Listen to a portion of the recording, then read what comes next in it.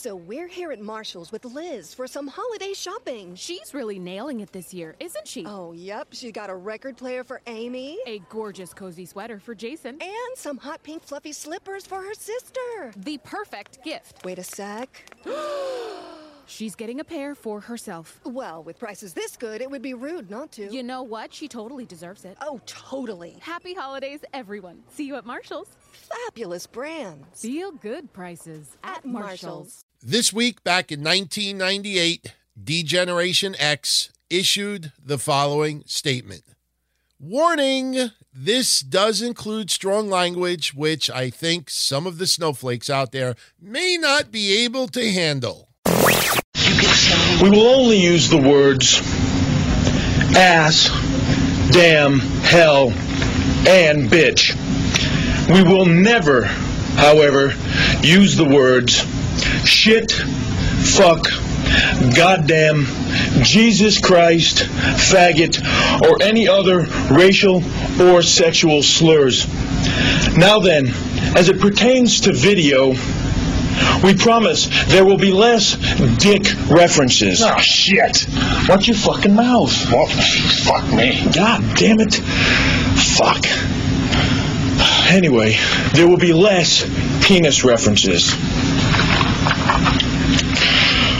Oh, and one last thing. Even though many of you believe that currently the favorite pastime in the Oral Office is swallow the leader, I did not. I repeat, I did not sleep with that young intern. As a matter of fact, I was up all night. Now, obviously, on Raw that night, they did not air the uncensored version. I mean, they were really starting to go over the top, but not to that extent. Could you imagine if they would have said the F word on regular TV? Imagine if they did it now. But even though I did hear that USA Network is now uncensoring the F word on other TV shows. But anyway, in case you forgot, or maybe you weren't around back then, this is the same segment as to how it came off on WWE Raw this week back in 1998. They gave it more of a political theme to it. You got to remember this was right smack in the midst of the scandal between President Bill Clinton and Monica Lewinsky. So D-Generation X from Monday Night Raw, the State of the Union, censored. We interrupt your regularly scheduled program for this special report.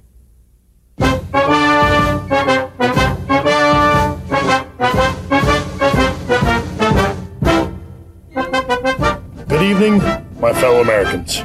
Yep, that's exactly how it went down that night. I think some of you out there probably have never heard the uncensored version before. And I'm not going to lie, if I would have realized that this took place this week in history in 1998, I probably would have went online, bought one of the old D-Generation X VHS tapes that came out in 1998, burned a copy into my computer, and had crystal clear audio quality for everyone to enjoy. But I believe me when I tell you, when I put audio clips up here, if they're not my own, I search and I search and I search. Number one, I'm shocked that there's some clips that I can't find online. But in other cases, I'm also dismayed as to the piss-poor audio quality that's online. And some of the things later you'll hear, the audio quality is phenomenal. I did as great of editing as I possibly can. There's one in particular that there was nothing that I could have done to improve the audio quality. It's a little bit of fun. I know a lot of you out there may have never even knew existed, but we'll get into that a little bit later. But first, I want to say hello to everyone. This is episode 5 of This Week in Wrestling History. I am Don Tony. As always, I want to thank you very much for listening. And I know some of you out there are still questioning, why is this only episode 5? You've been doing this for about 15 to 20 weeks already. Truth of the matter is, as the segments developed over the last bunch of months, I made a lot of changes, a lot of format changes, the way I went about audio, quality, editing, just arranging information. So technically, as of January 1st of this year, that was officially episode 1. Basically, we practiced for a few months to get it where we wanted it to be, and now we go from here. So this week, we are covering the period of January 30th through February 5th, and we got some really good ones this week. And I got to give lots of props for everyone out there that liked what I had posted on social media about this week in history back in 1976. I know there's a lot of you out there that did not grow up watching The $6 Million Man. You know, Steve Austin, man, buried alive, whatever it said, barely alive, not buried alive, barely alive. We can rebuild him. We have the technology. And I know for clickbaiters out there, they probably, if they did history segments on their website, they probably would have titled this as Andre the Giant versus Steve Austin. It really happened. And then you click on the website, and then you basically would get what I'm about to share with everybody. But when I was a kid growing up, I was a fan of the TV show $6 Million Man, Steve Austin, Bionic Man. And I did not know in 1976 that Andre the Giant did the character of Bigfoot.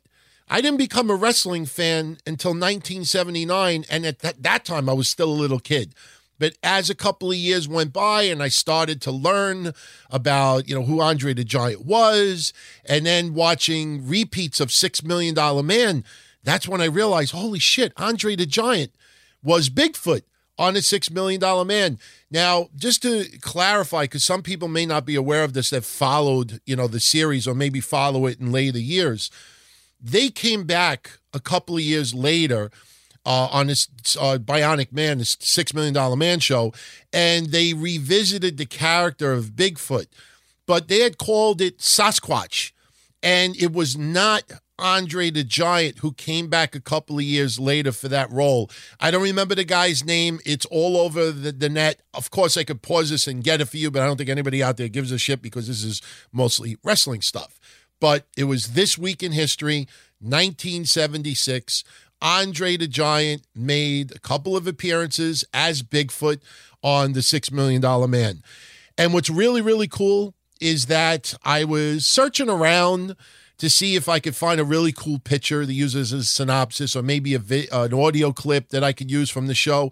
And I found an interview segment that Lee Majors, who portrayed the $6 Million Man, he did an interview only a couple of years ago talking about Andre the Giant appearing on the $6 Million Man. And he shared a couple of personal stories, and I listened to it. It was 5 minutes long. I thought it was fucking cool. So I can almost guarantee probably 99.9% of you out there never heard this little interview clip with Lee Majors, but here it is. Lee Majors talking about Andre the Giant on the set of the $6 Million Man. And if you're a fan of Andre, you will really appreciate what he says. Most memorable, and I would have to say, I get this a lot from people who I run into on the street, is the Bigfoot episodes. And Bigfoot was, of course, everybody's still interested in Bigfoot. I think there's still a group of people out there still trying to find Bigfoot, even to this day. And I'm not sure he exists, but he exists for me in a very big man, a very giant of a man named Andre the Giant. And I'm not sure exactly how tall he was, but I know it was 7'5" or 6", and probably weighed over 400 pounds. And then to put him in a Bigfoot costume, he was even he loomed much larger. And I remember the first day that we worked, I had a fight scene in the woods with Bigfoot, and we're fighting, and I remember he picks me up and he throws me, I don't know, it seemed like forever, and I landed, and he's supposed to come and run and dive on top of me, and I'm thinking I'm going to get crushed. I'm going to get crushed here. And sun was bright, and I'm laying there, and I see him coming, and then all of a sudden it gets dark. It's the cloud. It's the shadow of Bigfoot coming down on me, and I'm holding my breath, and he hits the ground, and I'm thinking, he didn't even touch me. He didn't even touch me. I mean, it was so amazing.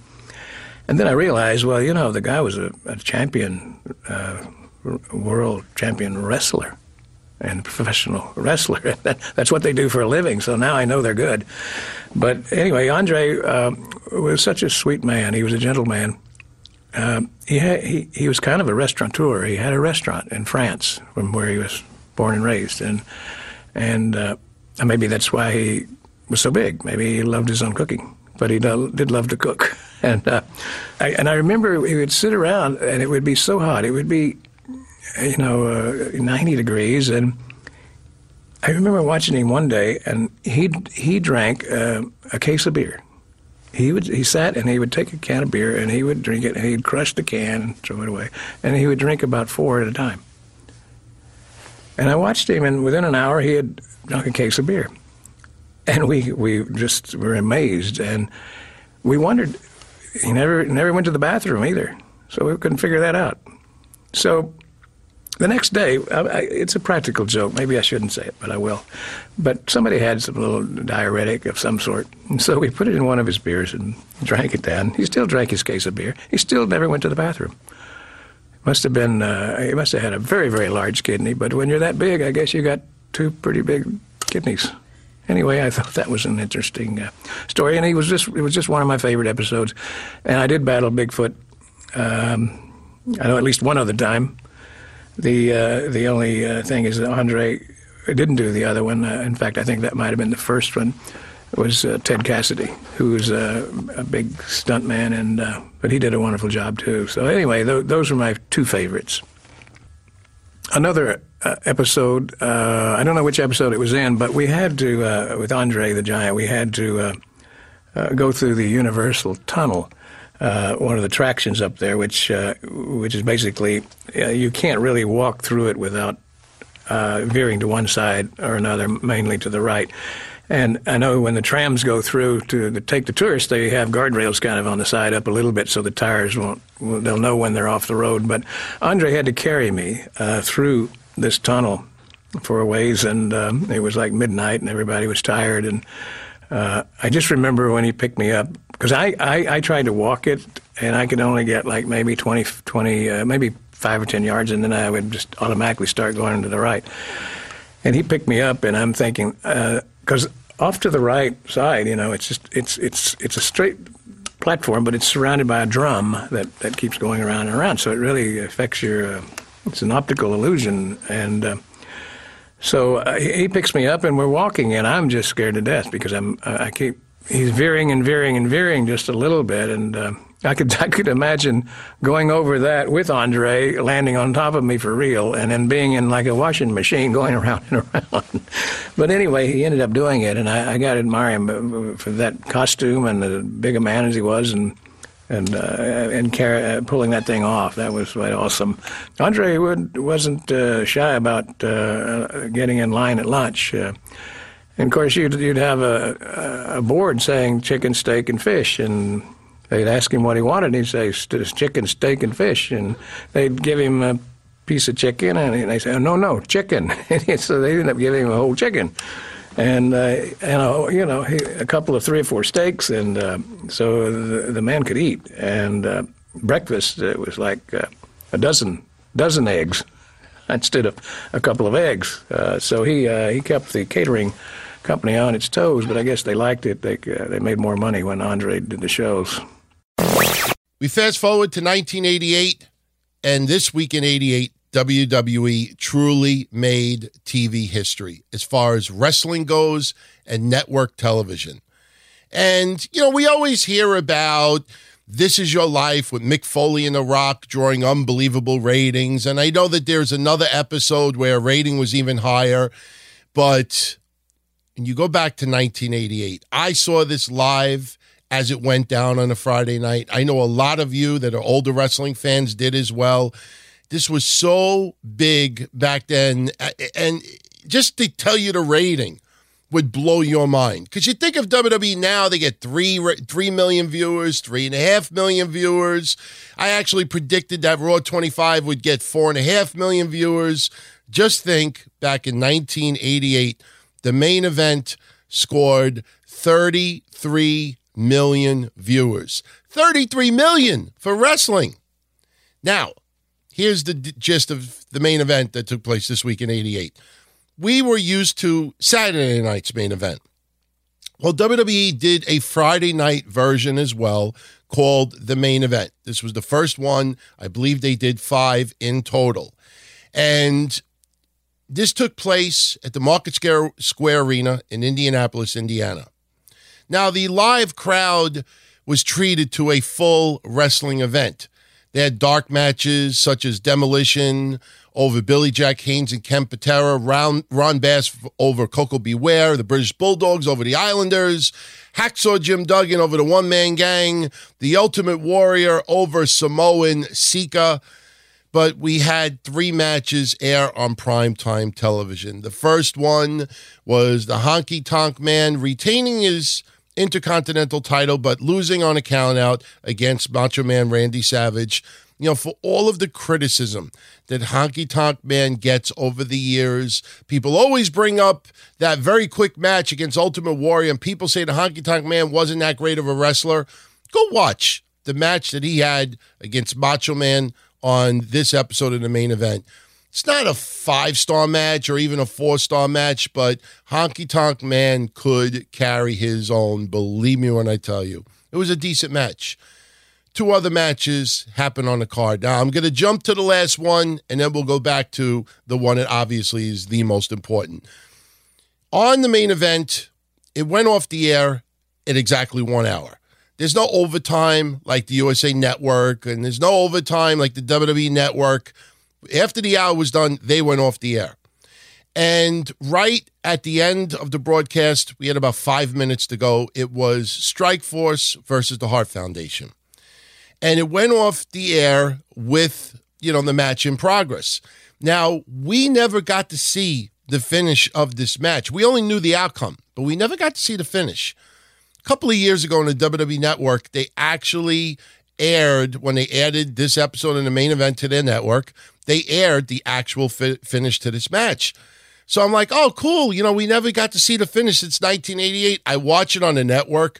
The fucking finish took place about 30 seconds later. It was a quick roll-up by Strikeforce onto the Hart Foundation, and I was left with, that's it? That's all it was? That's what we missed?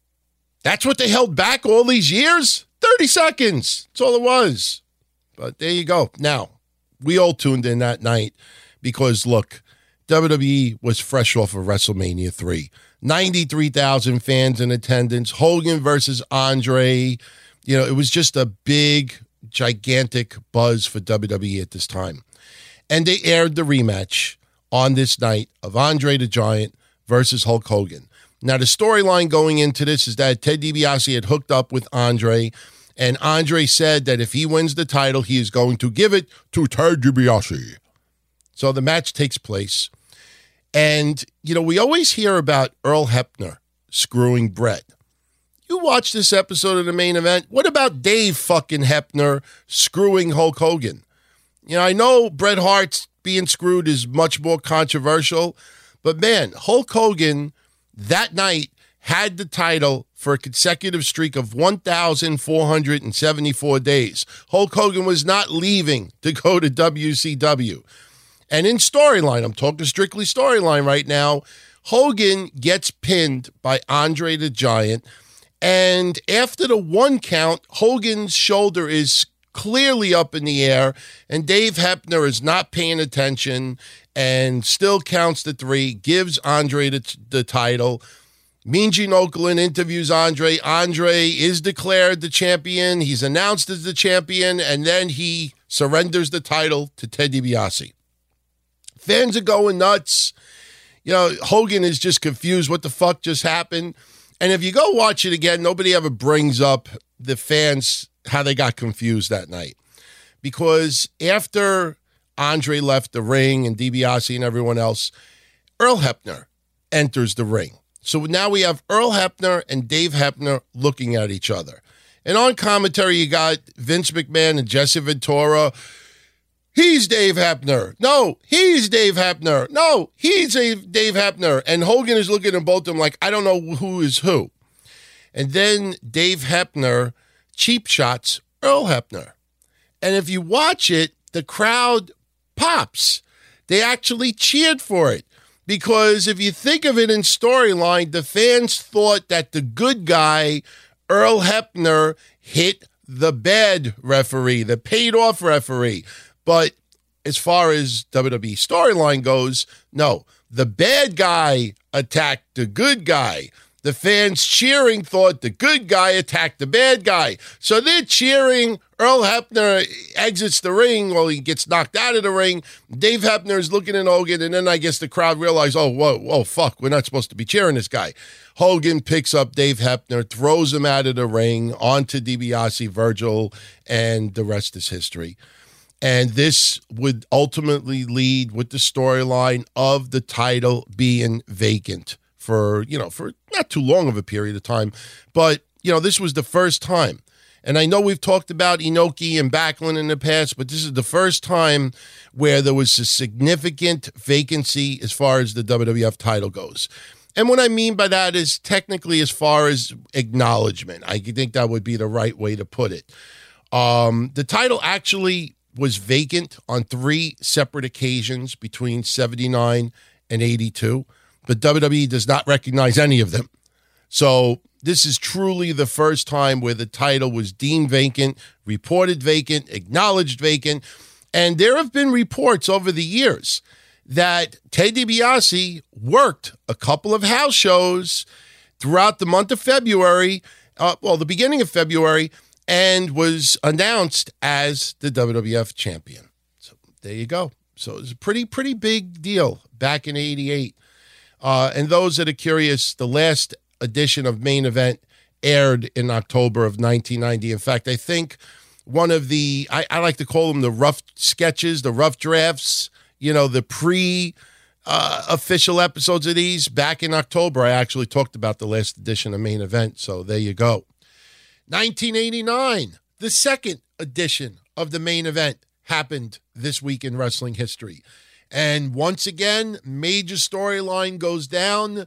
This was the night where the Mega Powers exploded.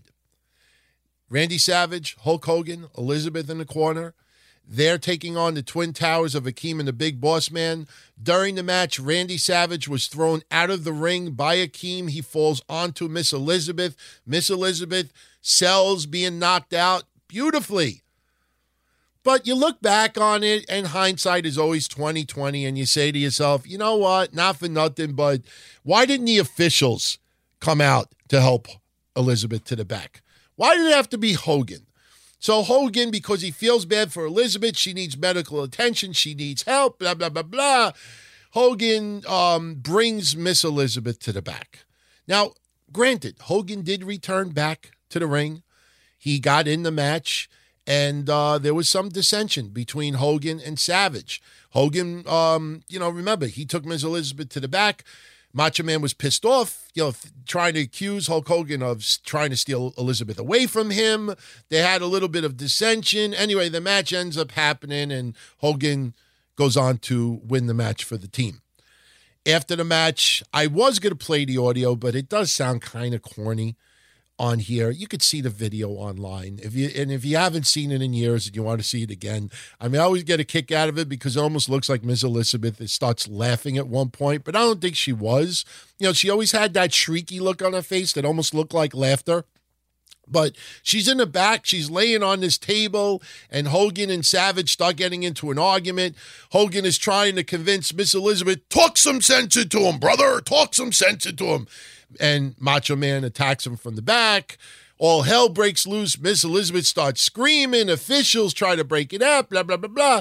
And this was the start of the hype of Savage versus Hogan, WrestleMania 5. The Mega Powers explode. 1991, WCW presented Clash of the Champions 14.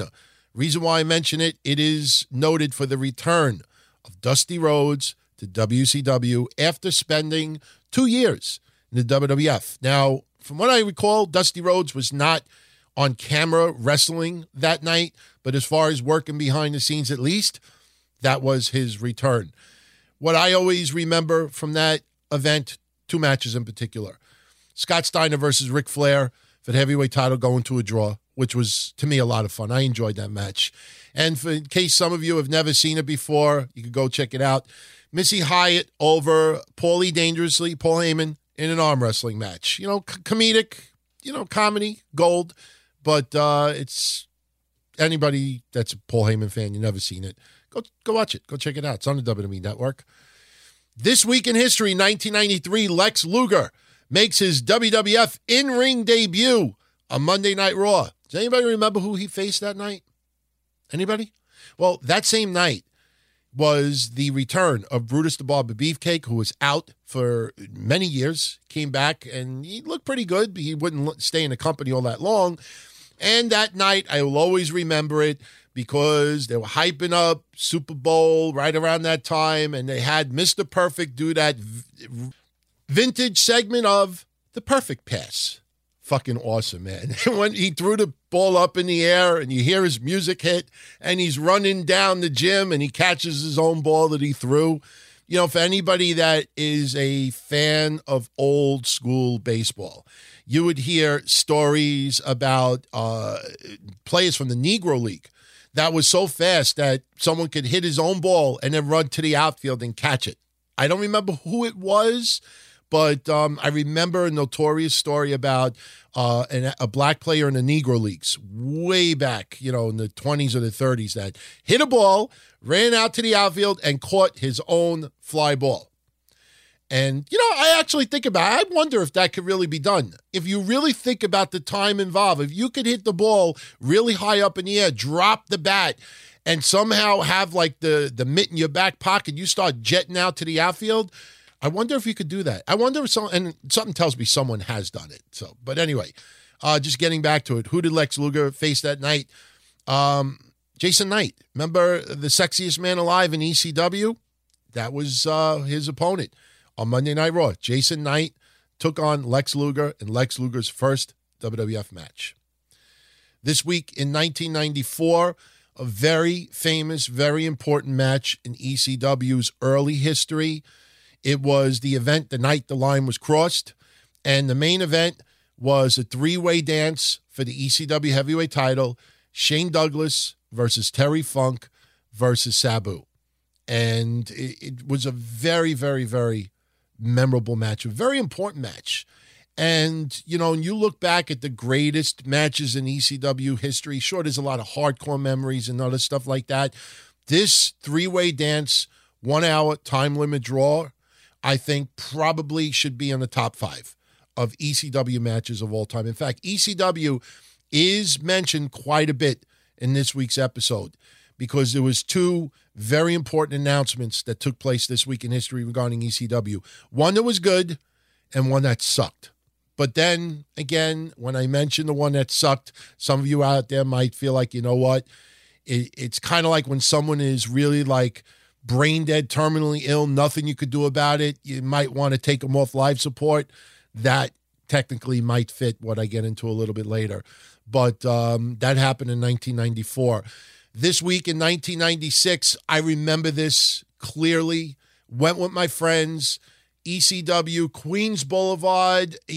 And the funny thing is that I know after the event took place, so many people went to Goldfinger's to fucking go hang out at the strip joint, stuff like that. I had been invited to go. I did not go because I had to work the next day, but I went to ECW that night, and Bam Bam Bigelow made his ECW debut.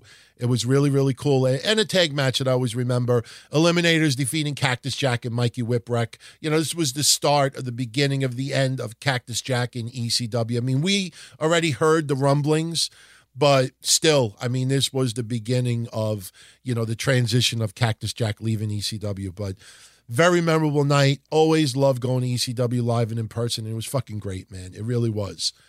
Now, going to give you another audio clip right now. This was 1997. ECW had an event called Crossing the Line Again. They did this type of event, I think 2 or 3 times. This might have been the 3rd at this time. And the show opened up with an announcement by Paul Heyman. Now, again, this sucks because I have the VHS tape. And if I realized that the audio quality was going to be so piss poor online, I would have just threw it in there, burned it onto DVD, then burned it into the computer, or, maybe do some audio connections and just cap the audio, put it online. But the audio is manageable. I did do some editing with it. And this was Paul Heyman's announcement in progress that took place that night, announcing that ECW, for the first time ever, would be coming to pay-per-view.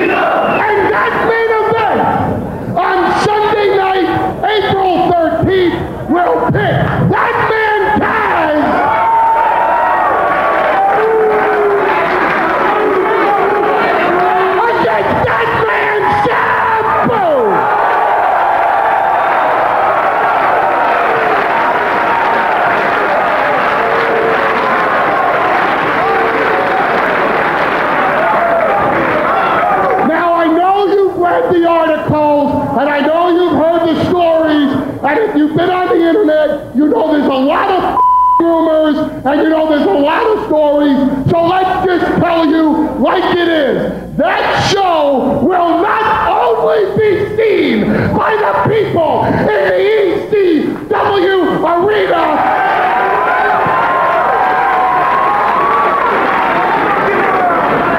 because on Sunday night, April 13th, we get to show the whole world what we got here.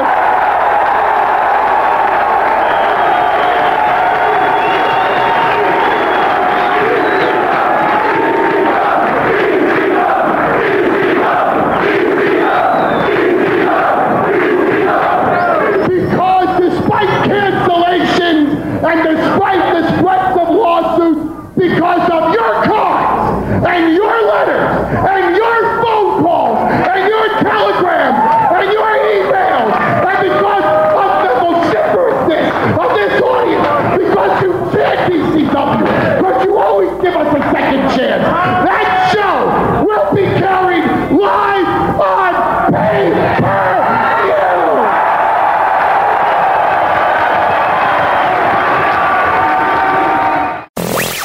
Another moment that night that a lot of people don't bring up. This week on that same event, Crossing the Line Again. This was the first ever time that Bubba and Devon hit the 3D move. They actually, what had happened was Devon Dudley, if I remember correctly, was taking on Sandman. Sandman defeated Devon Dudley. And at that time, they were really pushing Joel Gertner as a heel announcer. And then Joel Gertner came out. And even though Sandman won, he said something like, the winner by a score of 4-2, Devon Dudley. And then Bubba Ray and Devon would attack Sandman because Sandman had caned Joel Gertner and blah, blah, blah, blah. Spike Dudley was a little bit confused and upset with the way that the Dudleys were handling things. So they turned on Spike Dudley as well, and they hit 3D on Spike Dudley. So Spike Dudley is the first ever recipient of 3D. At that time, I think it was called the double Bubba cutter because Bubba Ray was already doing a cutter. But because now they were adding Devon into the move where Devon would lift the person up and then Bubba would do the cutter, they called it the double Bubba cutter. Or maybe double team Bubba cutter, but that happened this week also, 1997. Now, not a little audio clip. It's only 1 minute long, and it's actually not part of this week's history, but I want to share it with everyone. I talked in recent months that something I think WWE needs to consider for online, it can't cost that much to set up. It can't cost that much to stream it. But back in the late 90s, WCW did this. I was definitely one amongst many that enjoyed it. The problem is at that time, we didn't really think about how to record live audio that was streaming from a real player or real media. You remember those files, the RM files? Well, back in the late 90s, WCW had an idea of doing something called pay-per-listen. And if you didn't have the money for a pay-per-view, or they were having a house show event, and you wanted to listen to the audio of what went down, they had like a radio broadcast team that would air play-by-play, and they would be live at the arena, and you would hear the crowd in the background. You'd hear sometimes some of the wrestlers in the ring, the moves, or the, hitting the mat, and you would pay a fee. I think it was around $10 at the time, and you would connect to their server, and through Real Media Player, you would hear the event, pay per listen. And again, I'm pissed off that I did not think at that time to record these events, because I recorded my hotlines in 1999 into the computer. I thought in advance that would be something that people would enjoy later on. I still got them. So, people say I'm very ahead of my time as far as that time. How many of you out there did hotlines or podcasts back in the late 90s and then decided you're going to record it and transfer it into your computer and save it and digitize it? So, I did that starting 99, but in 98 with the paper listens, I didn't even think of recording these. The audio quality was abysmal. I mean, it wasn't your regular announcers. A lot of times you would have like the secondary and tertiary announcers that would be doing it, but it was still fun. And it pisses me off because if you go search online, you will hear people who claim that they have these saved in their computers, and they just need to convert it to put it online.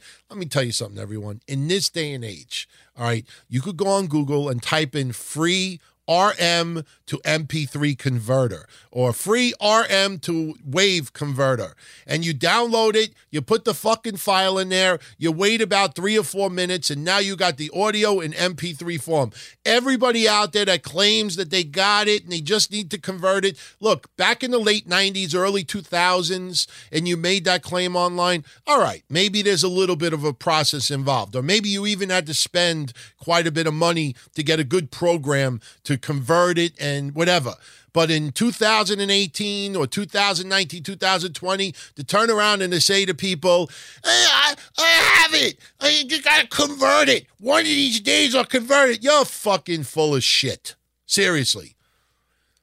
But there is 1 minute of audio online as of right now, and it was the event where Bill Goldberg lost his streak in WCW when Kevin Nash beat him.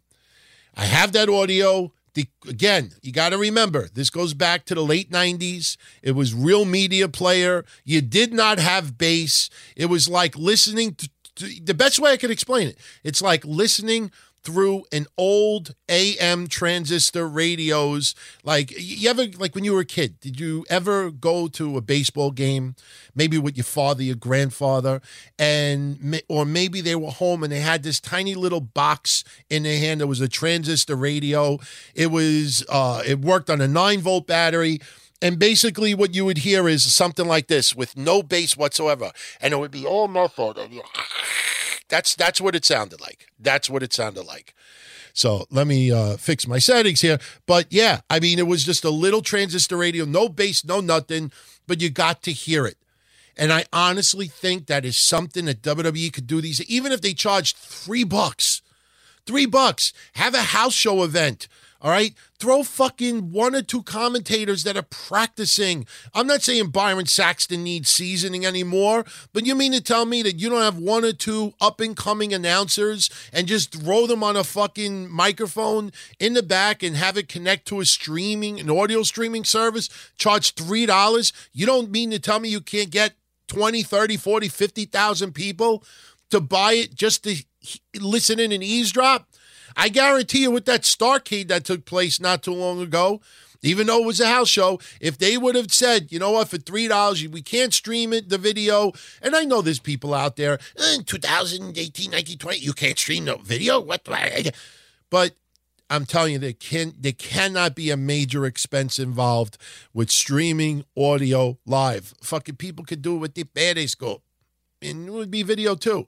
But before I play that 1 minute audio clip, for those that are curious that are going to ask, since this week was one of their pay-per-listen events, what actually went down? It was called the Boston Brawl. Happened in Boston, Massachusetts at the Fleet Center. The main event was Hulk Hogan versus Sting in a cage. And the undercard had Hall, Nash, and Macho Man versus Luger, Page, and Zbyszko. It's a stacked card. Bret Hart versus Ric Flair, the Steiners versus Raven and Saturn, Steve McMichael versus Greg Valentine, Chris Benoit versus Eddie, Jericho versus Malenko, Booker T versus Mr. Wall Street, a.k.a. IRS, and Bill Goldberg versus Buddy Lee Parker. So it's a pretty fucking stacked card. So now, again, if you're curious of how this audio sounded with the pay-per-listens, here you go. 1 minute of audio. You know, Lee Marshall on the microphone. I can't remember who else was on it, but this was the closing moments of when Goldberg lost his streak, lost to Kevin Nash because of Scott Hall and a taser. Gives you an idea of what this pay-per-listen was at the time. And yes, the audio quality was just like this. Please, Disco, don't. Disco, don't, please. Goldberg kicks Disco. What the hell is this jabroni doing in this match? I can't even believe it. There's Bam Bigelow. Well, you know, Goldberg, he thinks he's in there with a member of the Wolf Pack. He's obviously not. Disco's not Wolf Pack. There's Bam Bam. He's in there now with Goldberg.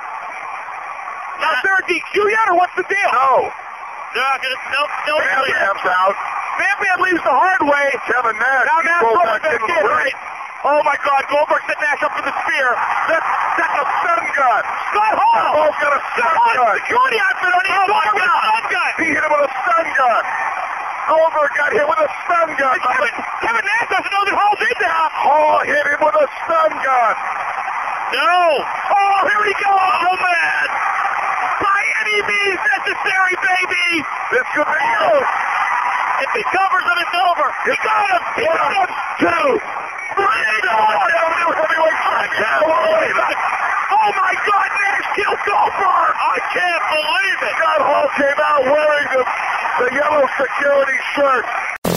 So there you go. Maybe one day someone will prove me wrong and upload these audios. I don't think anybody would really care about the dismal quality that they obviously would be in, but just sucks that we've only had 1 minute of audio.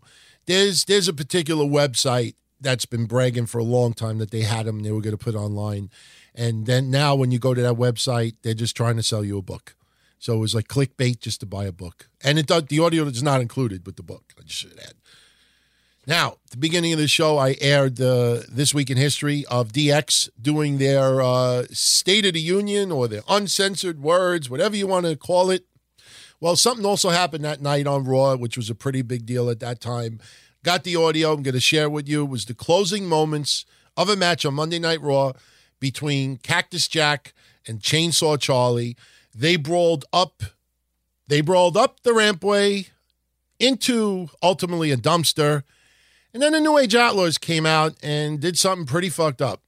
It was this week back in 1998 that Cactus Jack and Chainsaw Charlie were thrown inside the dumpster down about, 20 feet. Whatever it was. And it was a big storyline at the time. Big deal. And the screaming in the background that you hear is because a ton of wrestlers were surrounded by the dumpster because they played off literally that these guys died almost. The screaming you hear in the background is Sunny. Enjoy. Welcome back to Raw, everybody. This is a no-holds-barred matchup between Cactus Jack and Chainsaw Charlie. They're friends, they're tag team partners, but they're one-on-one tonight, JR. They certainly are. These men love to fight, as we said before we went to break. Some buddies like to go play golf. These buddies like to fight. They're tag team partners. Anything goes in this match. This is exactly the kind of match that Terry Funk and Cactus Jack built their individual reputations. Who is the king of the hill? Who's the man in these type of matches? Both of these men think it's them. Cactus Jack and Chainsaw Charlie asked the WWF to have this matchup. They wanted the one-on-one matchup. They wanted no holds barred, and they're getting it right here tonight on Raw. And they brought the party gifts with themselves. Cactus Jack brought that dumpster full of weapons. Oh, look at this. Look at this. Oh, no. Oh! Chainsaw backdrop from the table right into the dumpster. That's the big, oversized dumpster that Cactus Jack brought. And it looks like Shades of Mankind, the Mandible Claw. The Mandible Claw through that stocking. They've used everything here tonight. Garbage cans, ladders, chairs. This is a no-holds-barred matchup between Cactus Jack and Chainsaw Charlie, tag team partners, going one-on-one tonight in a match they requested. Cactus and Chainsaw asked the World Wrestling Federation to have this matchup. We're getting it right here tonight. Boy, and they have done everything, too. And where in the world is Cactus Jack going? Oh, no. Cactus Jack climbing the ladder here. This is not a ladder match. Cactus Jack is climbing up on the giant Titantron. Folks, I promise you won't see this anywhere but here in the WWF. Chainsaw Charlie's in the dumpster. Cactus Jack is standing above it. Cactus Jack is getting himself in position. Chainsaw is down in the dumpster. And Cactus, good grief, right in the trash, right in the garbage, but more specifically, right on Chainsaw Charlie.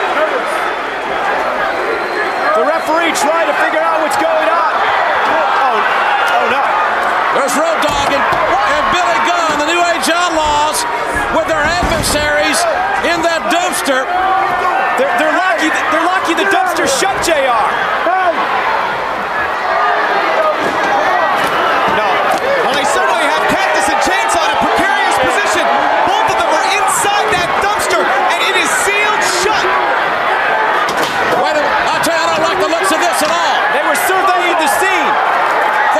Road Dogg and Billy Gunn. Wait a minute. Oh my God! Don't you dare do that! There's people in there. There's people in there. What the hell is so great about that? There's people in there. Terry, Funk, and Mick, they're in there.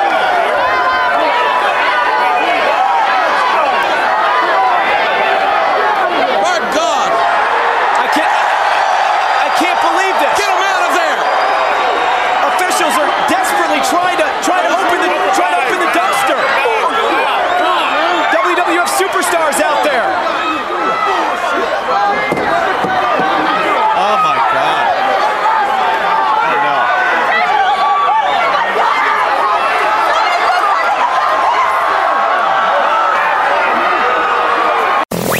If you want to see a funny little random segment featuring Eric Bischoff, this week in history in 1999, Eric Bischoff was in a dunk tank during Monday Nitro, and it was J.J. Dillon who was throwing balls. I think Laparca was giving him the balls, and he knocked Eric Bischoff in the dunk tank. So it's a little random thing.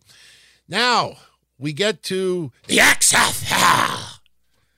This week in the year 2000, Vince McMahon announced, well, remember, first it was Vince McMahon making the announcement, and then he signed up with NBC because Dick Ebersol asked Vince if he had a TV deal, which he did not, and ultimately would join up with Vince McMahon to have a joint venture with the XFL. I got to tell you all, I am shocked to shit that there is not one audio clip online featuring Vince McMahon's announcement announcing the creation of the XFL. It was a big deal here in New York back then. It was the year 2000. Vince McMahon was at WWF New York. There was a ton of press at that time. Vince McMahon was animated as fuck, talking about the XFL and the legitimacy of it, and this and that, and how wrestling was not going to be involved with it. Now, because ESPN did that recent special talking about the XFL from back in the day, they did air a little segment for like 2 or 3 minutes just talking about the press conference from that night. So I'm going to share that audio with you. I wish I would have had the audio of the press conference. I read so many articles this weekend going back to, this week in 2000, the transcript. There's XFL retro sites out there. Nobody has the press conference. I can't believe it. Nobody. I can't find an illegal, but nothing. So here's the highlights. 2000, Vince McMahon announces the creation of the XFL. On February 3rd, 2000, 1 year before kickoff, we held a press conference at the WWE restaurant in Times Square, and we announced that the XFL would kick off 1 year from today, February 3rd, 2001.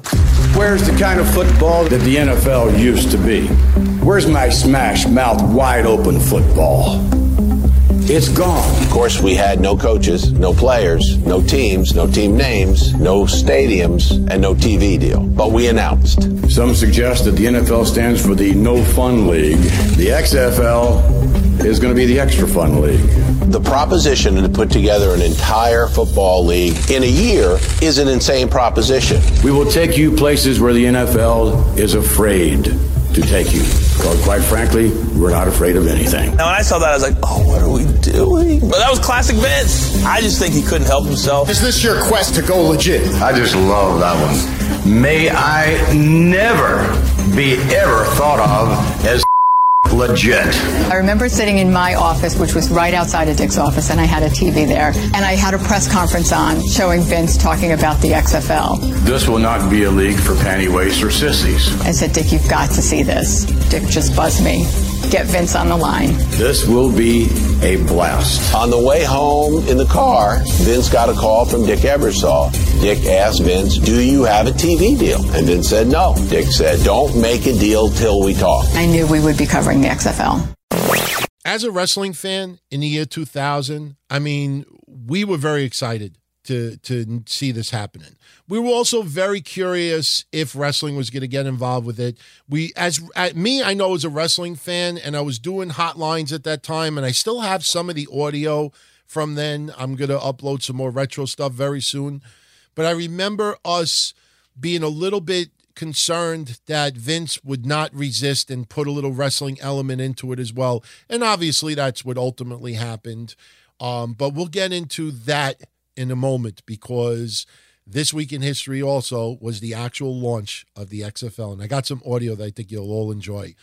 But as a wrestling fan that week, not only was it big because of the launch or the announcement of the XFL, the creation of the XFL, but it was that same week, and it might have even been the same day, that we were watching Monday Night Raw, sitting at ringside, Chris Benoit, Eddie Guerrero, Perry Saturn, Dean Malenko. Now, if you've been following the last couple of episodes of This Week in Wrestling History, you hear it week by week in chronological order of the Radicals leaving WCW to go to WWE. Chris Benoit winning the title. And then, you look back on it. WCW gave them unconditional releases. That's something that nobody really ever brings up. And yes, maybe at that time, there was no other way to release someone. And you know what? The more I think about it, that's probably the only way it was, because Rick Rude, he was on 3 different promotions all in 1 week. Yeah, Jeff Jarrett leave WWE, and yes, it was contracts expiring, but still, it was interesting that they were able to jump from WCW and go right to WWE television. But it was this week that the Radicals sat ringside. They would then start interacting with DX a little bit. Eddie Guerrero, ultimately, that same night, did the frog splash, injured his elbow. And what I think a lot of people forget, if you watch the Monday Night Wars video, if you watch some of the clips on the network, we always see the highlights of the Radicals sitting at ringside, and then they attack, DX, and Eddie hits the frog splash on Billy Gunn, and Eddie had injured his elbow. But what I think a lot of people forget is the following night on SmackDown, Eddie Guerrero actually wrestled. He actually wrestled. In fact, the Radicals all wrestled the next night. X-Pac defeated Dean Malenko on SmackDown. Road Dogg and Billy Gunn defeated Saturn and Eddie Guerrero on SmackDown. And Triple H defeated Chris Benoit on SmackDown. So they all had their debut matches the following night on TV. And then we would see Eddie in the sling, and he would be out for a little bit of time. So there you go. 2000, a very big year in wrestling. 2001 as well. So we're going to jump to 2001. And I got some audio clips I'm going to share with you. I hope you enjoy it. It was 1 year to the day of the announcement of the creation of the XFL that the XFL would hold their first 2 games. The nationwide audience would have Matt Verskirchen, which if you watch MLB Network, you know him very well. I'm a big fan of his. And Jesse the Body Ventura. And the secondary feed was Jerry the King Lawler and Jim Ross. And, the first week that they had the XFL, as far as ratings-wise, it did a great rating. It did 15.7 million viewers, which was a hell of a lot more than they ever expected. But look, I'm not going to reiterate the entire XFL history. We've talked about it. There's clips of our shows talking about it. You got the ESPN documentary. You know that their ratings took a major hit in the weeks later. And then Vince would have the storylines a little bit of, the women backstage, and it just got really, really horrible.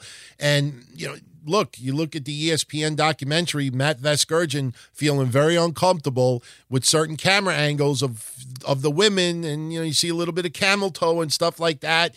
And it was unique.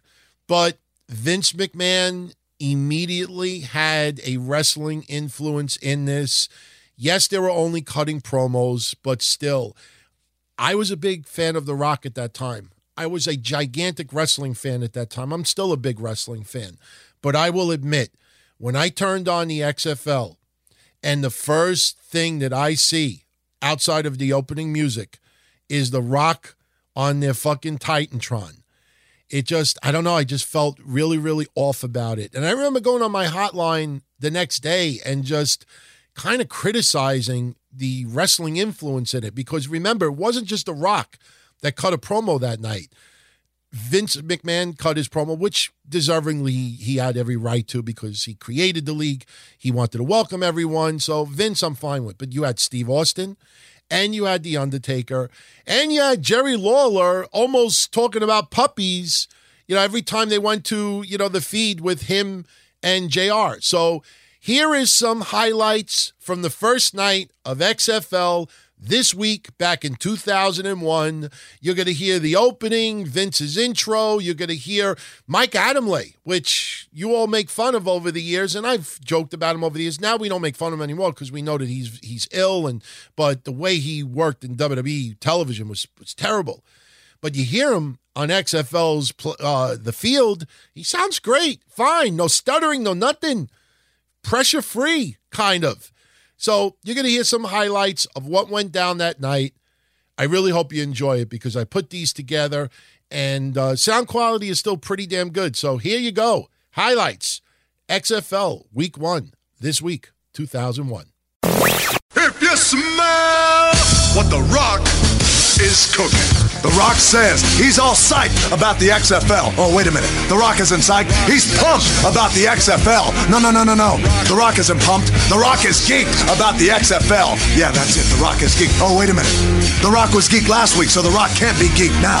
The Rock is more than that. The Rock says he's cranked about the XFL. As a matter of fact, The Rock is just like everybody else in America. We're all psyched, pumped, geeked, and cranked. So to all the coaches in the XFL, to all the players in the XFL, and on behalf of the fans in the XFL, The Rock simply says, just bring it. Just bring it.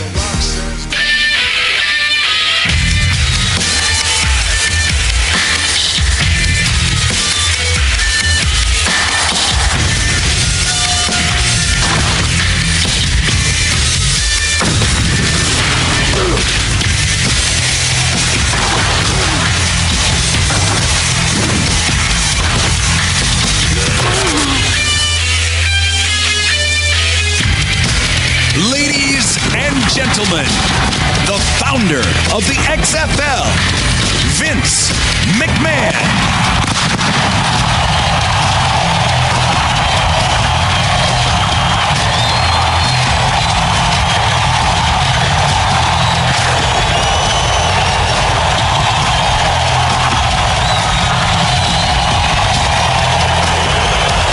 Welcome to the XFL. On behalf of the players and coaches in the XFL, we welcome you to our brand of football. We welcome you to our game. We invite you to enjoy the all-access pass that gives you freedom to go places that other leagues have determined to be off limits. So to our worldwide television audience, to fans all over North America, to fans here in Las Vegas.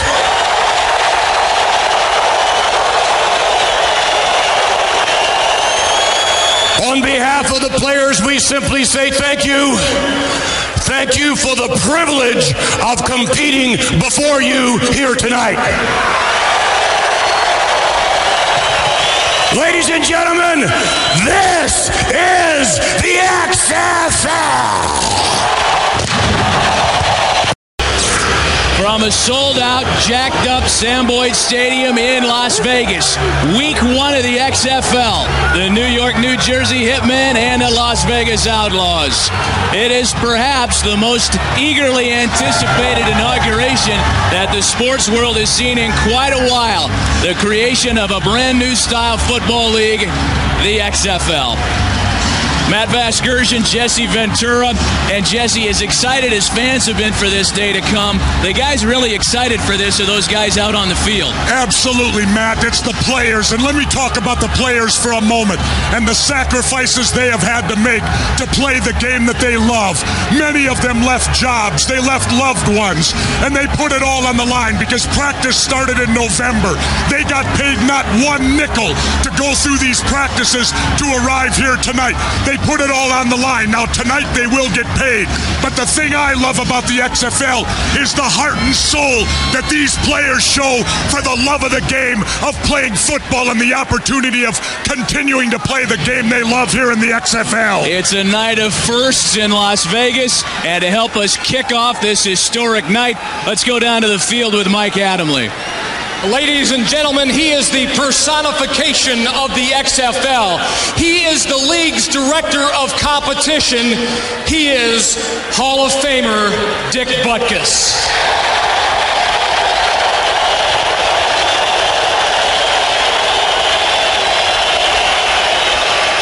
You know, in the past, all football games get started with a coin toss.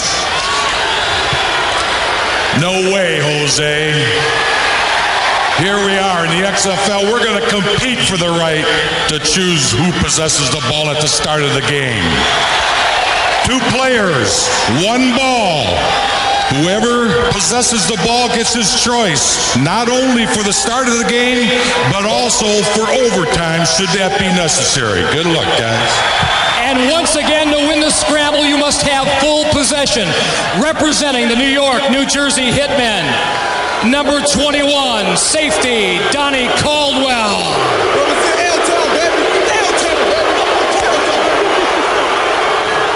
For the Las Vegas Outlaws, number 28, safety, Jamel Williams. Let's go to head referee, Randy Crystal. Okay, once again, guys, it's going to be ready, set, and a whistle. Don't jump, and go for the ball, not each other. Ready, set. Couple of safeties going to scramble for the right to possession. The hometown hero is on it, but the ball's still alive. Jamel Williams jumps on it. Yes.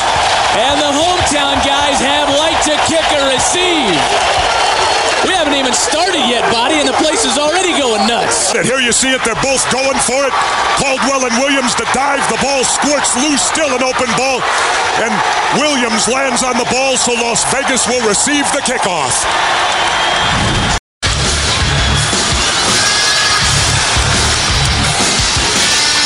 I hear the guy who runs NFL, Paul Tagliabue, said that the XFL is a non-issue.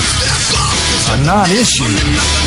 Hell, I think that's an insult to football fans everywhere and an insult to the men knocking heads on the football field. You know, Mr. Tagliabue, you might be careful of that non-issue, just might bite you on your ass. And that's the bottom line, because Stone Cold said so. You might say I'm a gambling man, which means I fit right in out here in Las Vegas. Some people are asking me whether the XFL will be a success. Well, here's a tip from me, The Undertaker. Don't bet against it. Pretty exciting stuff going on down in Orlando. We'll be back to check in from here in Vegas in moments, but let's go to our colleagues Jim Ross and Jerry the King Lawler. is in hog heaven with these Orlando cheerleaders, and we got a hell of a ball game here. Fourth quarter, just over 11 minutes to go. Orlando leading 27-22, King. You're here for the football, JR. I'm here for the cheerleaders. Oh, check them out. They're all the rage. Okay, good. Later tonight on NBC, WWF superstar The Rock hosts Saturday Night Live. Smell what The Rock's cooking later on tonight. What a fitting way to end this first XFL game here in Orlando. One big play for the ball game. Chicago down by 4. Lester in the shotgun. Throw it as far as he can. Intercepted. It's intercepted by Orlando. Get out of bounds. There you go. And Orlando, Stephen Fisher, the ordained minister, his prayers were answered. He got the last pick on the last play of the game. Folks, it has been a great night here in Orlando. A huge crowd. And Baby King, they were raucous. Oh, they were raucous. Oh, and the cheerleaders, they were lovely. They had their backfields in motion all night, and the hitting was great. We had a slobber knocker. 2 days later, to cross-promote the XFL on SmackDown, they had a special edition of SmackDown called SmackDown Extreme. Every match had a stipulation. And if you're curious of what the card was that night, the Dudleys over the Hardys, Ivory over Jacqueline and Lita, the APA over Edge and Christian, Jericho over Taz, Big Show over Billy Gunn, Kane and The Undertaker over Haku and Rikishi, and Kurt Angle over Triple H and The Rock. 2001, the same week, same year. Women of Wrestling had their first and only pay-per-view. It was called Unleashed. About 9,500 were in attendance, which honestly you got to consider a success. Even though they did comp the shit out of that event, go search the old news articles. I actually have hotline reports recorded covering it at that time. And yes, I saw it on pay-per-view. I am one of the idiots that bought it because only about 6,000 pay-per-view buys took place. And I still have the entrance themes of all of the wrestlers that were on in this promotion because this was the time I was doing WrestleVision online, which was a 24-hour, it wasn't WrestleVision. WrestleVision is when I used to tell everybody when wrestlers were going to be on TV, like in movies or talk shows. Remember that? If you do a Google search, type in WrestleVision Anthony DiBlasi in quotations. You will see all of the articles that I used to write in the early 2000s. I used to do so much goddamn research every day to give you a list of wrestlers that were appearing on television for whatever reason. Movie role, TV interview, guest spot, host, controversy. Check it out because, that's something I never ever talk about on these shows. But at that time, I was also doing Tombstone Radio.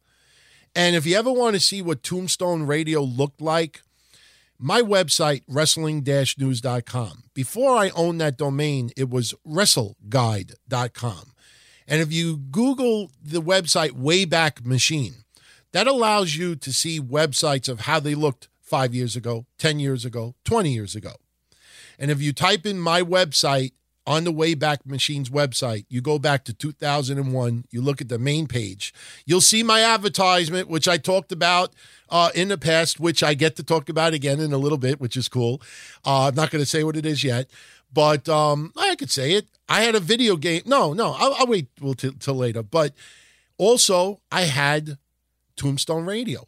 And basically, while you were surfing the net for absolutely free, you click on my link, and I had wrestling theme music streaming 24 hours a day, 7 days a week. Wrestling themes from NWA, WCW, ECW, WWE, AWA, a couple of songs, Japan, WOW, TNA, we had a little shortly thereafter. And I had themes that you could not find anywhere else. And because I aired it through Live 365, which was the website, the audio quality was not that good. And you had to see how many times we would play songs like Steve Corino's theme in ECW that everybody wanted at that time.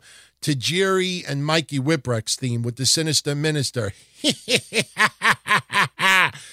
I fucking played that on there, and it was like, oh, dude, I'll fucking pay you, dude. I couldn't.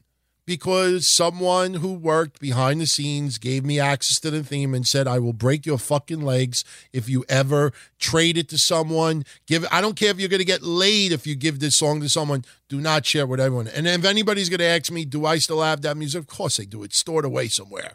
But I don't think Mikey and Tajiri's song is yet to be released. And not only, I had a lot of respect for Harry Slash. Harry Slash did a lot of ECW music at that time. And Harry Slash is really, really good people.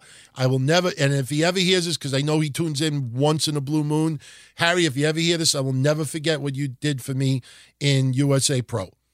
Guy gave me such great advice, and one time in particular, I'll share a little story very quickly with Harry Slash, okay? There's video of this part happening.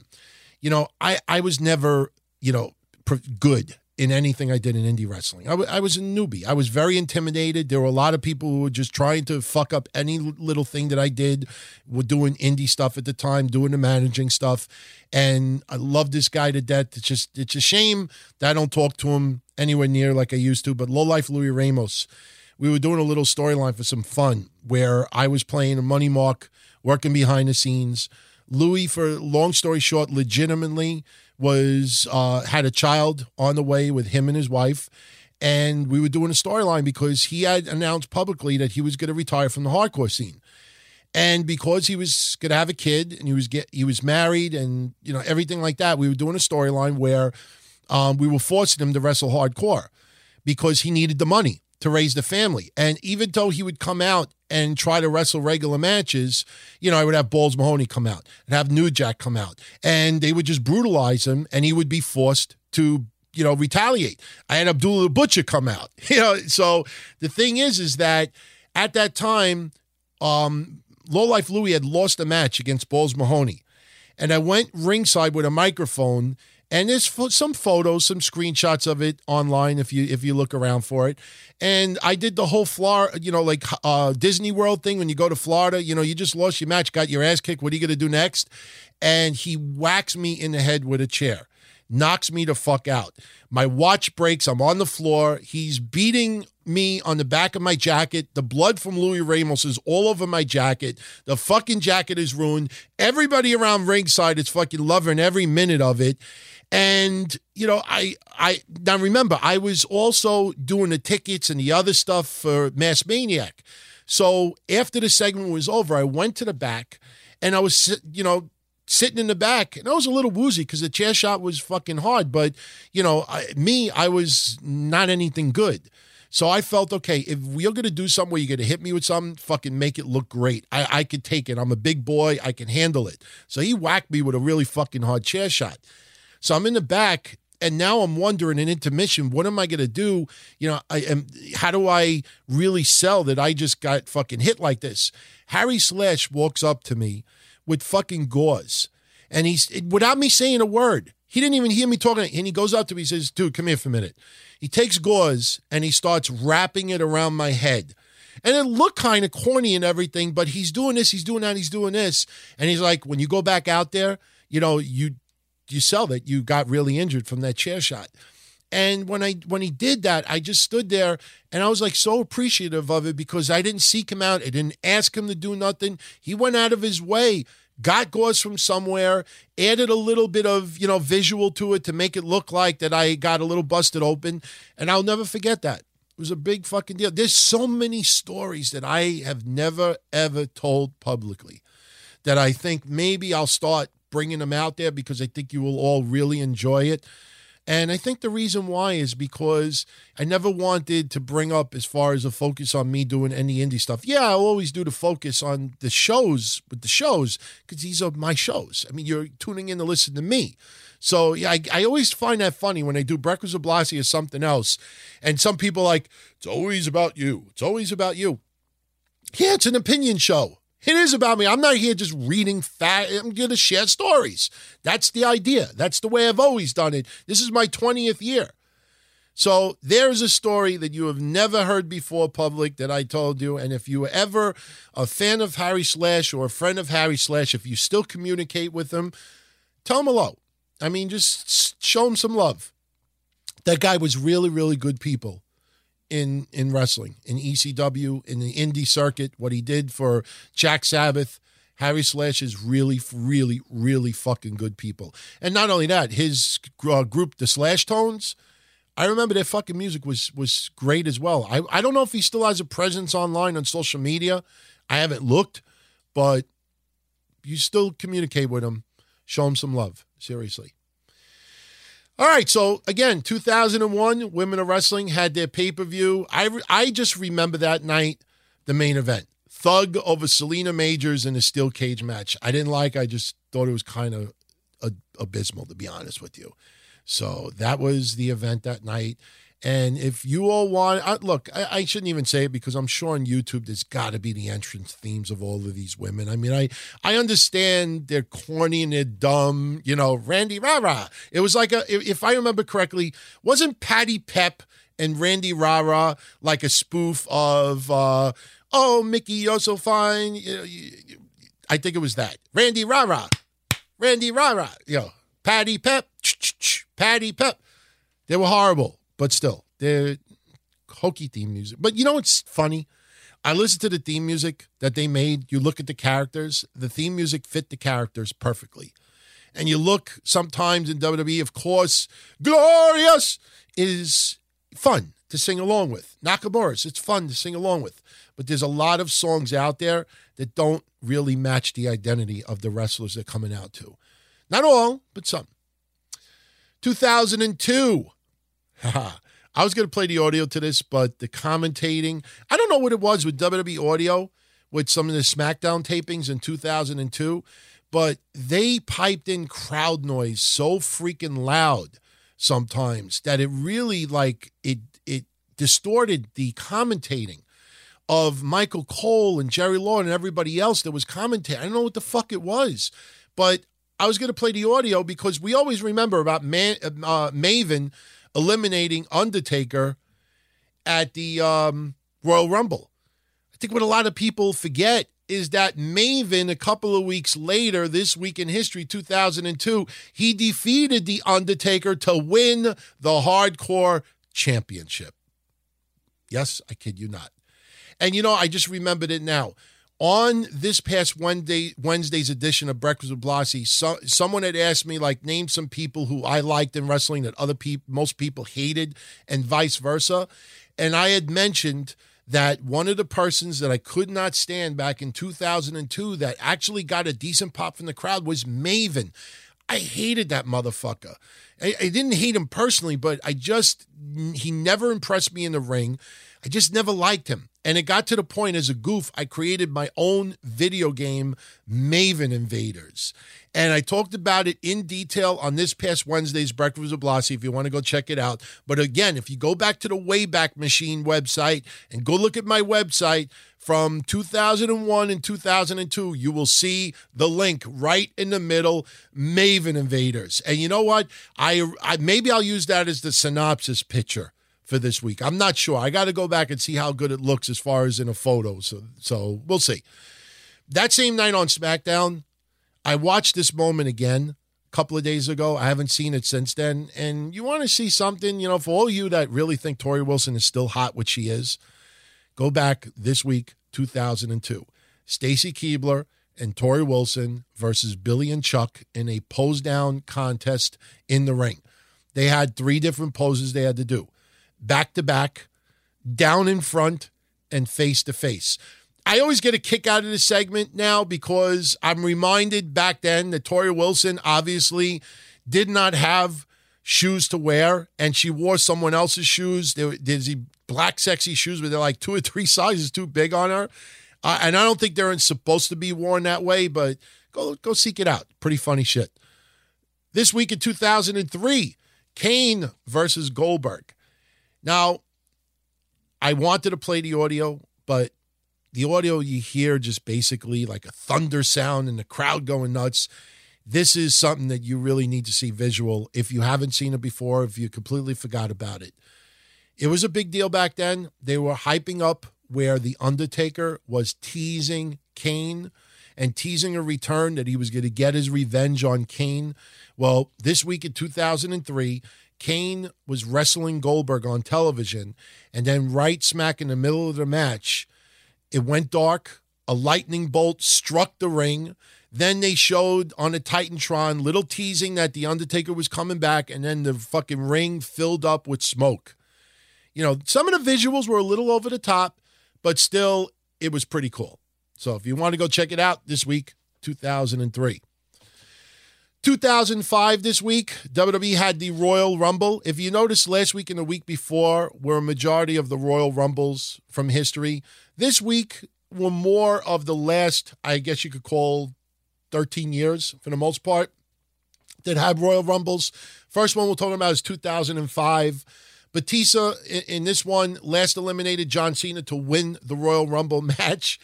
How this went down and why it's always memorable, and I feel bad. I mean, look, I feel bad, but we were doing podcasts at that time, and the audio's online, and we were laughing to the point where there hasn't been many times where I laughed to the point where I almost pee my pants. Usually my medulla oblongata swells up, and that is one legitimate thing about me. If I laugh too hard, like there's a side on my face that just swells up right by my temple area, and I get a headache from it. But I remember that night, even though it's so, like, terrible, it was just funny with the way it looked on TV.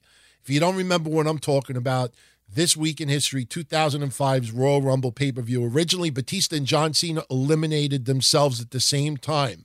Vince McMahon was supposed to enter the ring and basically announced that the match was going to restart with those two finalists in the ring. Ultimately, Batista would eliminate Cena and win the Royal Rumble. But as Vince was walking to the ring, he tore both of his quads. And again, it's not funny to say he's up there in age now, but we're going back 13 years ago, and the guy's a heel, and it was just the guy fucking tore both his quads walking to the ring, and he's ordering the restart, and he's sitting in the corner, a la Raven. It is fucking funny, but it's not funny. But yeah, it's fucked up. He tore his quads walking to the ring. You know, he does that power walk or whatever, but still. That same night of note, it was the last real notable appearance for Daniel Puder. Following this, he was sent to developmental territory and then was offered to go to Deep South Wrestling, declined. He ultimately was released. And just to make a note, random tidbit, this Royal Rumble in 2005 was the first pay-per-view since the Wrestling Classic. Remember that one? I talked about that not too long ago.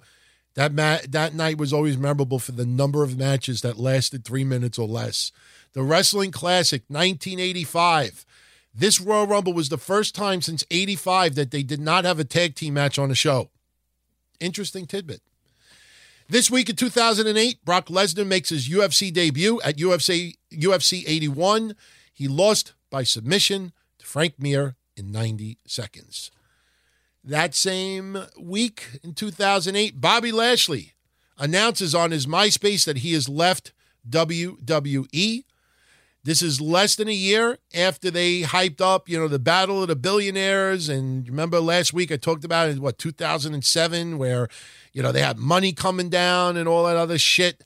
But he made this statement on YouTube, and I quote, "Circumstances which are out of my control left me no decision but to leave WWE. I can't go into details of this now, but like I said before, sometimes people will hate you personally and try to destroy you, which is what happened here. Evil has prevailed. However, like I said before, if you continue your struggle, doors will open around these people. You have not seen the last of me, so please do not stop your support." And that was it. Now, if you follow me over the years, I remember Bobby Lashley on his website. You remember that? He made this announcement that he was going to break some information and news that was going to shock the world of wrestling and try to insinuate that he was going to expose something about WWE, and he pussied out. And ever since then, I've always joked about Bobby Lashley being a little bit of a pussy. I mean, people have said over the years he's a really good guy, very likable guy. And honestly, I will say this for the first time. When you look back, you realize that, a lot of this had to do with, the relationship he was in with a woman. I think all of us probably, for the most part, would be kind of pissed off if we were treated, or if, someone you love was treated a certain way as well. So, maybe I was a little bit hard on Bobby Lashley back then. I just felt like making that public statement, and then I think he took it down. And I'm sure that there's old articles that I could Google and pull that information, but I remember posting it and taking it down, and I was like, pussy. But you know what? It's a much different time now, and time heals all wounds, and people do learn from their errant ways. And, the WWE now compared to the WWE 10 years ago is not the same. So this week in 2009 on WWE's ECW, Finlay defeated Jack Swagger. The reason why I mention this is because this loss was Jack Swagger's first in WWE. Also at this time, WWE was transitioning to PG only. Kelly this past week in 2009 was on Bubba the Love Sponge, and when she was asked about future matches that were like bra and panties matches, she said, nope, no more. We're PG now, and that's not happening. And it was this week that WWE audibly changed John Cena's finishing move. Before it was called the FU, then they called it, I think, the Attitude Adjuster, and then it ultimately went to the Attitude Adjustment. So this week, 2009. 2010, Royal Rumble. This is most noted for the unadvertised return of Edge. He was out for 5 months with a shoulder injury. He would go on to eliminate John Cena to win the Royal Rumble, get a main event at WrestleMania 26. They make note that his 7-minute, 19-second performance is the shortest ever for any Royal Rumble winner. That same night, Christian defeated Ezekiel Jackson to retain the ECW title.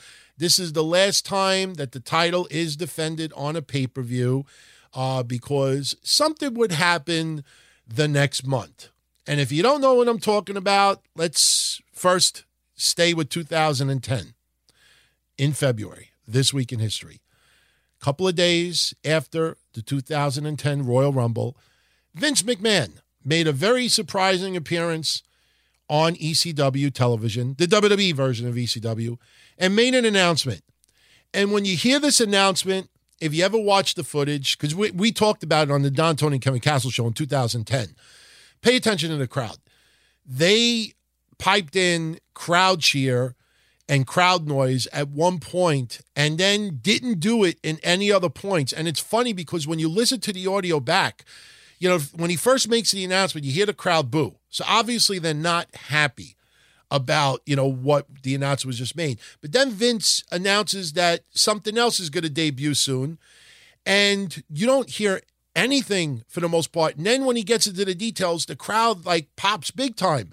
And when you think about it, you're like, wait, he didn't even reveal what it is or anything like, and you why would the crowd get excessively excited about this? And then at the very end of his statement, where he finishes up, the crowd is dead. And if you watch the video, as you hear that crowd doing that big pop of excitement, there's nobody making a reaction. It was just, they tended to do this a lot back then. And we used to point it out. I mean, once in a while you do hear audio of crowds being piped into speakers, nowhere near as it used to be. But man, did they do it back then more than ever before, in my opinion. And they did such a dismal job of it. But let's play the audio. This week in 2010, Vince announces ECW is going to be no more. And a new show is going to be launched called NXT. I don't think he even said NXT that night, but here's the audio. Enjoy, everyone. I would like to proudly announce that in 3 weeks' time, ECW will be going off the air. I would like to thank all of the technicians, cameramen, directors, producers, everyone, certainly the superstars who made ECW the success that it truly was. I would also like to thank in advance everyone, especially all of you, who will be responsible for the success of bringing a new, innovative, never-before-seen program broadcast at the very same time here on Sci-Fi. This will be the next evolution of the WWE. This will be the next evolution of television history. Thank you very much. As I said earlier, ECW was on life support by this time. It was mostly WWE's fault. And even though you didn't want to see ECW go, the name, the label, the letters, still, it was time for it to go. And you look at it, it's that many years already. The announcement of NXT. Also this week in 2010, TNA and Scott Steiner part ways. And I'm sure later on this year, when it's the anniversary, we will talk about it. The problems that Scott Steiner would have with TNA following this, the derogatory statements he said on social media, which led to TNA actually suing Scott Steiner. Interesting. 2011, WWE had the Royal Rumble this past week, and it was most noted for the returns of Kevin Nash and Booker T. Kevin Nash hadn't been seen in WWE since 2003. Booker T hadn't been seen in WWE since 2007. And this Royal Rumble is the one and only time WWE ever had 40 men in the Royal Rumble match. Now, if I remember correctly, didn't they come out every 60 seconds instead of 2 minutes? I don't know if it was 60 seconds or 90 seconds, but this is one of the reasons why they got away with doing 40. But, man, there was so many people that were in the ring for such short amounts of time. But when you got 40 people in the match, I mean, you kind of expected that. Now, a moment that is kind of embarrassing. You look back at it, it's a little ridiculous, but, okay, it's The Undertaker, so, we let it go. This week in 2002, Undertaker comes out to challenge Triple H to a match at WrestleMania. Undertaker is wearing one of the most ridiculous-looking wigs that you ever saw. I mean, it was so bad, and everybody knew it was a wig. It was just, some people thought he might have borrowed Kane's wig, but I don't think so. You look at this up close, it doesn't look like Kane's wig hair at all, but it just was it was horrendous, really. I mean, go back and look at it.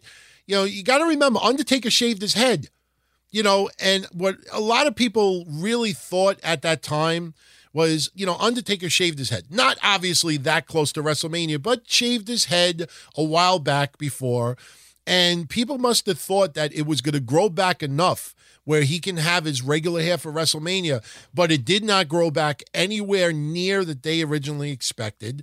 So they fucking had him come out with a wig. Now remember, this is now This Week in History for beginning of February. So WrestleMania was still about 2 months away, but you're not going to grow more than a couple of inches of hair in 2 months. So ultimately, we saw how his hair looked at WrestleMania in 2012, and it was what it was, but why they made him come out with this wig, it was pretty sad. Pretty funny. But again, it's Undertaker, so we let it go. And I mean that sincerely. So, also, 2012, there was a big news article going around that WWE is considering bringing back the Cruiserweights for a show on the WWE Network. Now, remember, this is 2012. 205 Live debuted not too long ago. So 2012, many, many years ago, they're thinking about doing a show on the WWE Network. They want to focus around wrestlers. They're around the 200-pound range. And that's it. So was this the original thoughts of 205 Live? Very possible. But that was the big news story going around this week in 2012, WWE considering a Cruiserweight show. 2013, I get to share this audio with everyone. We always talk about Austin 316, the night that Austin 316 was born. Well, what about Hart 410? Remember Bret Hart, rating things 4 out of 10? You ever wonder where that came from? Well, it was this week in 2013, Bret Hart did an interview talking about Triple H being overrated.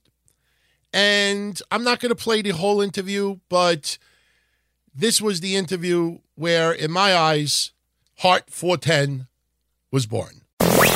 There's talent out there sometimes, and then you look at someone like Triple H, and I know when I look at him, he's always had a good look as far as his body went. He always had a pretty muscular physique. But you look at someone like Hunter and you go, what has he ever really done? Like, what is he, one move that he ever created that nobody ever saw before? some high spots or an idea for a match, or I got this idea, or, you know, I don't know what he ever brought to the table. He's mostly a guy that showed up and they've made him. He's always been a decent wrestler. I would consider him a pretty good wrestler and pretty talented, but great? I don't know. I don't think so. And if he's running the show, it goes back to my whole argument before. You got guys that are telling everyone what to do. What has he ever done? That's great. Like, he's never had a great match, I don't think, ever. Whenever I look at Triple H's matches, including the last one he had with Undertaker, and I don't really mean it as a knock, but I told myself before I watched it, because I'm trying to like Paul now these days, but I go, I want to see him do something to make me think, yeah, he's got greatness in him. But before Triple H wrestled Undertaker last year, was that last year? I remember watching it and going, I can picture the whole match in my head before. I can tell exactly what this match is going to be like and how it's going to go. And I remember watching it, and it was exactly like I predicted. Like, it was exactly mostly brawling around on the floor and doing stuff that a lot of times that is pretty easy wrestling. That's just walking around, running somebody into the wall, and, you know, it's not complicated. It's not. There's no genius behind it. Maybe they were limited because of the type of match they were in. But I just thought, you're both supposed to be these great wrestlers, and Undertaker is a great wrestler. Let's see you deliver it. And I thought it was mediocre at best, and maybe a 4 out of 10 or 3 out of 10. Okay.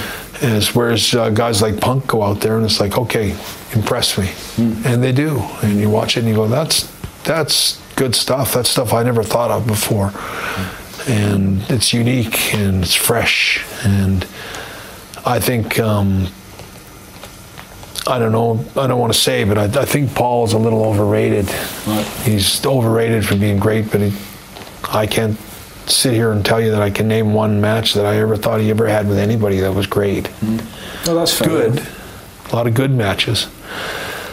And it's kind of a shame. He should have a great match somewhere with somebody. And you'd think he would have had it by now, but I don't think he's a great wrestler. And that's just my thoughts on it. I don't know. Do you think Bret Hart was a little bit too hard on Triple H? I don't know. But you be the judge. Now, another audio clip that I wish I could put up here, but I don't fucking get it. You know, CBS has an on-demand service that you could pay money every month and watch CBS shows. Shows of today, shows from yesteryear, things that have been on CBS. Well, a couple of years ago, CBS brought back the Arsenio Hall show. I'm sure a lot of you remember when it was out. It only lasted for about a year.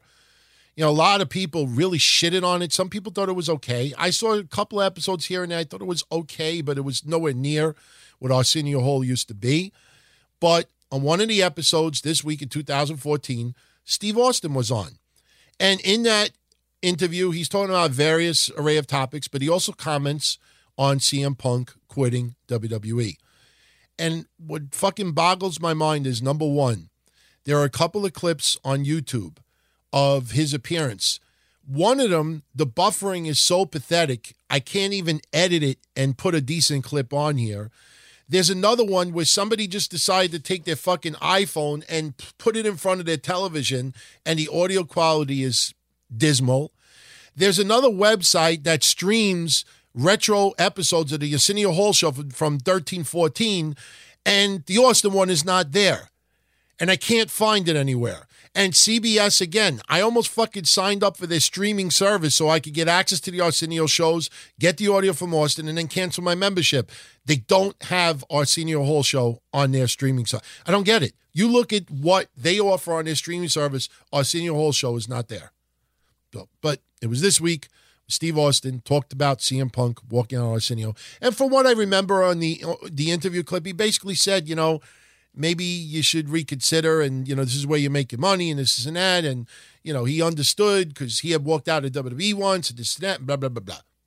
So there you go. I don't know what the hell Maxim was thinking at this time, but it was this week in 2014. They announced, you know, Maxim Magazine, they announced on their website there was going to be a new column written in their magazine, and it was going to be done none other by the Iron Sheik. Now, Sheik was, I don't want to say he was peaking in 2014 with his crazy antics and stuff like that, but Sheiky was getting a lot of publicity at that time. And I don't think Maxim expected the column to last very long, but from what I see, it only lasted a couple of months. And what's worse about it is if you go on Maxim's Facebook page and you go back to 2014, they listed there for people to send in questions for Sheiky.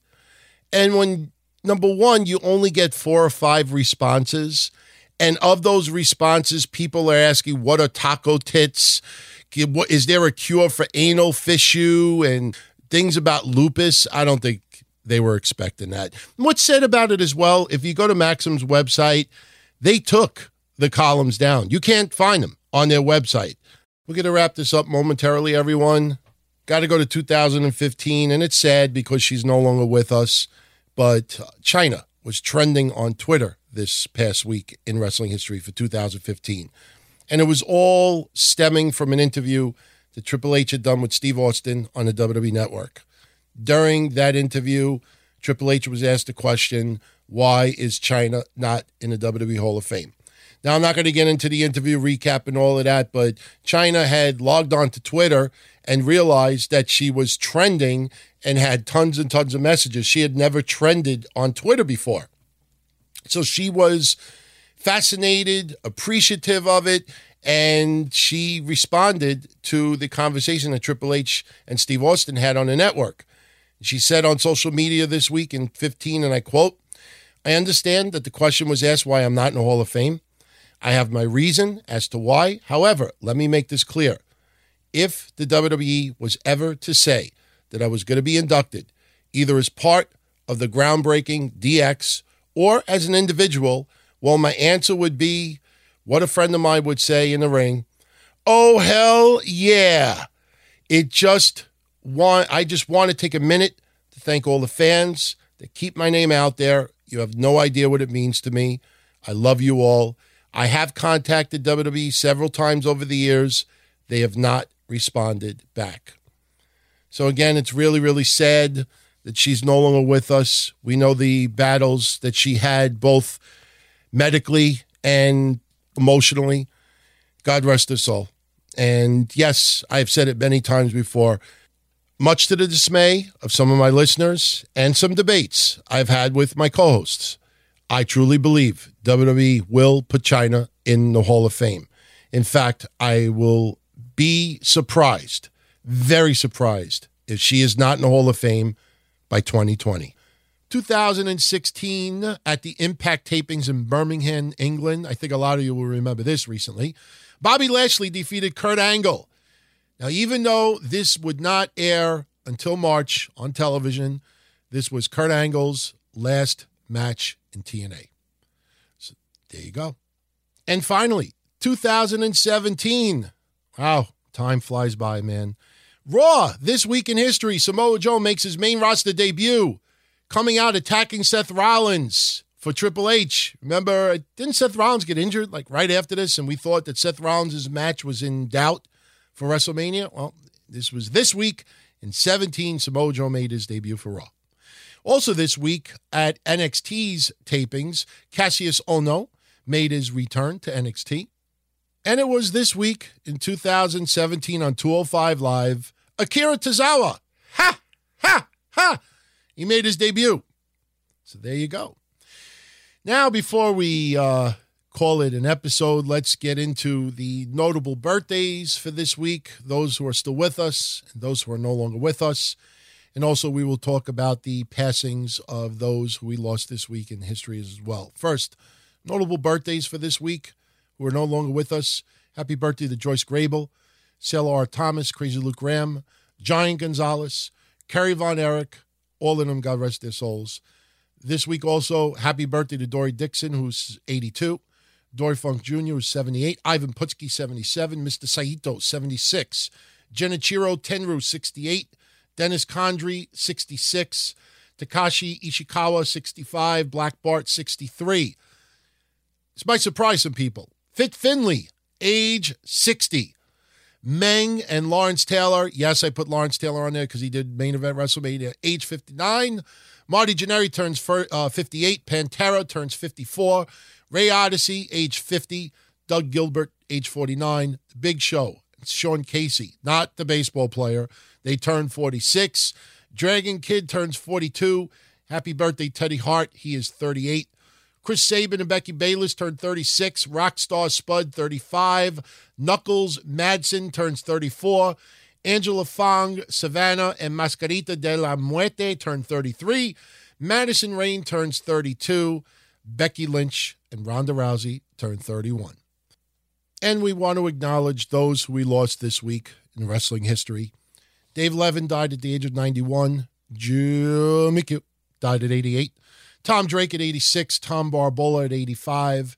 Ignacio Martinez at age 82. Nicholas Spilios at age 79. Tito Montez at 78. Whipper Watson died at age 74. We lost Jack Briscoe this week at age 68. Big Jim Wilson at age 67. El Santo and Nelson Royale at age 66.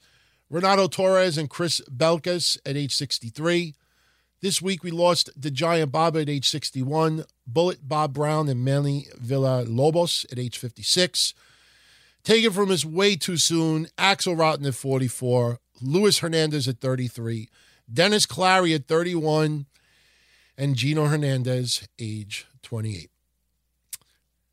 Hope you enjoyed this episode. I will be back 1 week from today with episode 6 This Week in Wrestling History. Please send your feedback. Tell me what you like about it. Tell me if there's anything you want added to it, things you may not like, things you think I should tweak. Please, your feedback is crucial and always appreciated. I'm a big boy. I could accept criticism if there's anything that you don't like about it. So follow me on Twitter at DonTonyD. The website, DonTony.com, Facebook.com/DTKC Show. If you want to check out the archives of all of our non-Patreon shows, it is www.DonTonyKevinCastle.com. If you want to email me, the email address is DonTony@DonTony.com. And finally, if you like what we do, you want to support the shows, if you could swing a couple of bucks and help us keep the lights on and us in business and free for everyone, go consider our Patreon page. It is patreon.com/DonTony. You have contests there, interaction with myself, Kev, Mish, like you can't interact anywhere else. We have exclusive podcasts that are only streaming on Patreon. Right now, there are over 45 episodes of Breakfast Soup, which is hosted by yours truly and Mish. 45 episodes of Castle Chronicles, which is Kevin Castle's solo show. We put advanced copies or advanced releases of this show, blah, blah, blah, and a lot of other things as well over there. And, you know, we do giveaways every month as well, pay-per-view predictions contests. You could have all of that for as little as $5. So not only do you get a whole boatload of fun in return, but you help us keep the lights on. So patreon.com/DonTony. Everyone be well. Again, I hope you enjoyed this episode, and I will catch you all soon next week with your edition of This Week in Wrestling History. Take care, everyone. Be well. Ciao. Cloud is powering tomorrow's transformative missions. Federal agencies are partnering with SAIC to help them meet these critical moments, where bold moves require confident blueprints, where you can accelerate transformation through consistency, where you can innovate forward and never look back. SAIC quickly and securely migrates large-scale workloads to the cloud, with the confidence you need to assure your mission. Learn more at SAIC.com/cloud. Weekdays starting at 4 on NBC4. Another school year with so much uncertainty. News 4 is working for you, dedicating important coverage to keeping kids safe at school. Helping you navigate the biggest issues facing parents, children, and teachers. And giving you expert guidance from local doctors and educators. And showing you ways to manage stress weekday afternoons starting at 4. We'll help you get through the school year safely. Weekdays starting at 4 on NBC4. We're working for you.